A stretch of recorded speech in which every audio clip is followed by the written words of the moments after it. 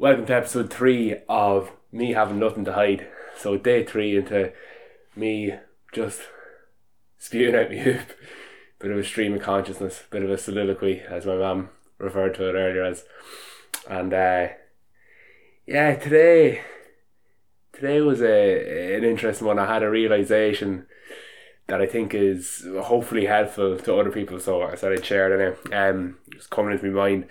So I've an ear infection at the moment and it's driving me up the fucking wall. I've had it for 5 or 6 days now and eventually went to the doctor despite all the fucking fears of coronavirus that I have.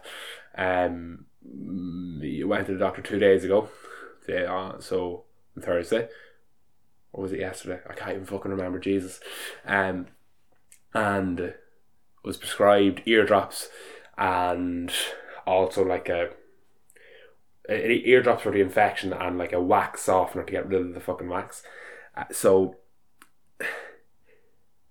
put in the antibacterial eardrops, put in the wax softener last night, and despite knowing I shouldn't go anywhere fucking near my ear, I should just put the strops in and leave it alone, I cannot fucking help myself from doing it. Do you know? And it just kind of reminded me of how we can know things. We know things so well, and yet we fail at putting them into practice so often. So like, I know that if I put a finger, tissue, anything in my ear, I'm just going to fucking push wax further down and cause myself more trouble in the long run. But yeah, I just want to fucking get it all out now and sort it out. So there's this like animalistic part of me that just wants to fucking rip my ear out, get a fucking trowel, shove it into the side of my head and just scoop all the fucking nastiness out. Obviously that's impossible. But yeah, there's that, there's a fucking animalistic part of me, a part that I'm trying to fucking combat to stop from doing that. And yet, it still comes out and it still puts the finger in the ear to try and get shit out. And it ends up leaving me in more discomfort and probably leaves me with an ear infection for longer than I need to fucking have it. And I know I shouldn't go near it. And I just can't because it's so irritating, it's so annoying. And we see there's analogous situations that happen all the time. Like, you know, when we're stressed, we know, so often we know why we're stressed, and so often we know the things that we can do to help us feel less stressed. But yet we just fucking don't, you know. And I think so often our rational and reasonable selves aren't in control. And I think it's important to acknowledge that, because I think it gives you a little bit of,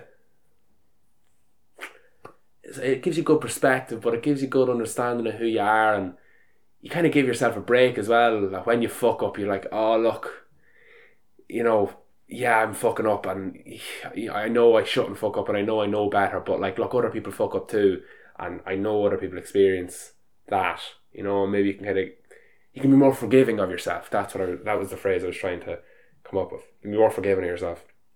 So I still do hate myself a little bit for going anywhere near my ear when I have the infection. I know I shouldn't go near it because I want to fucking get rid of it as soon as possible.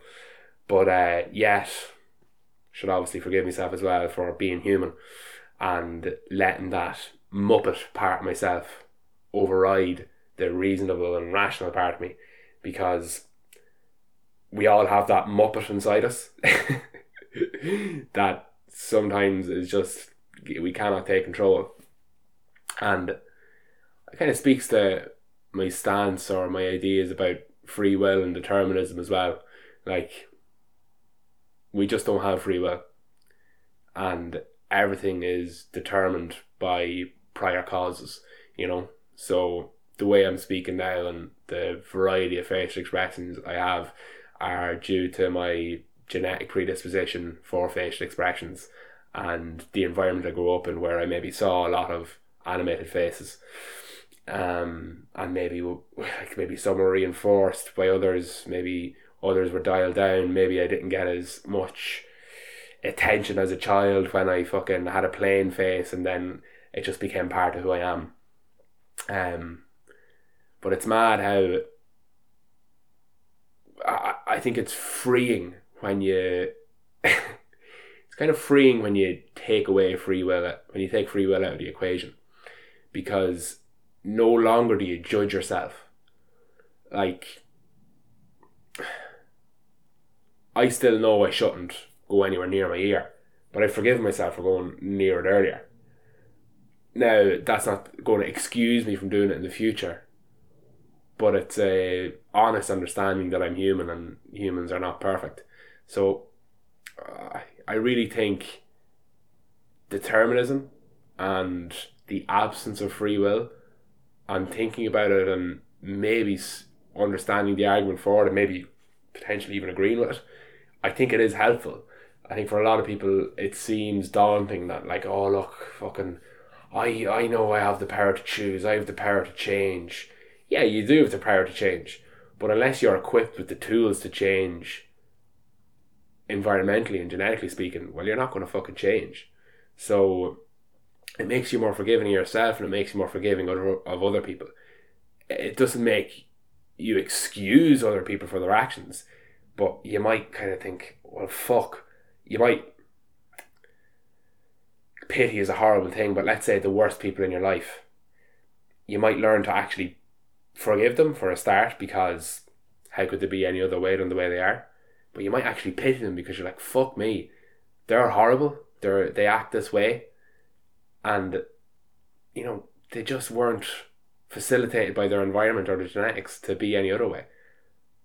That's fucking unfortunate. They're unlucky to have had the experiences they've had, and to have inherited the particular organization of genetics they've inherited.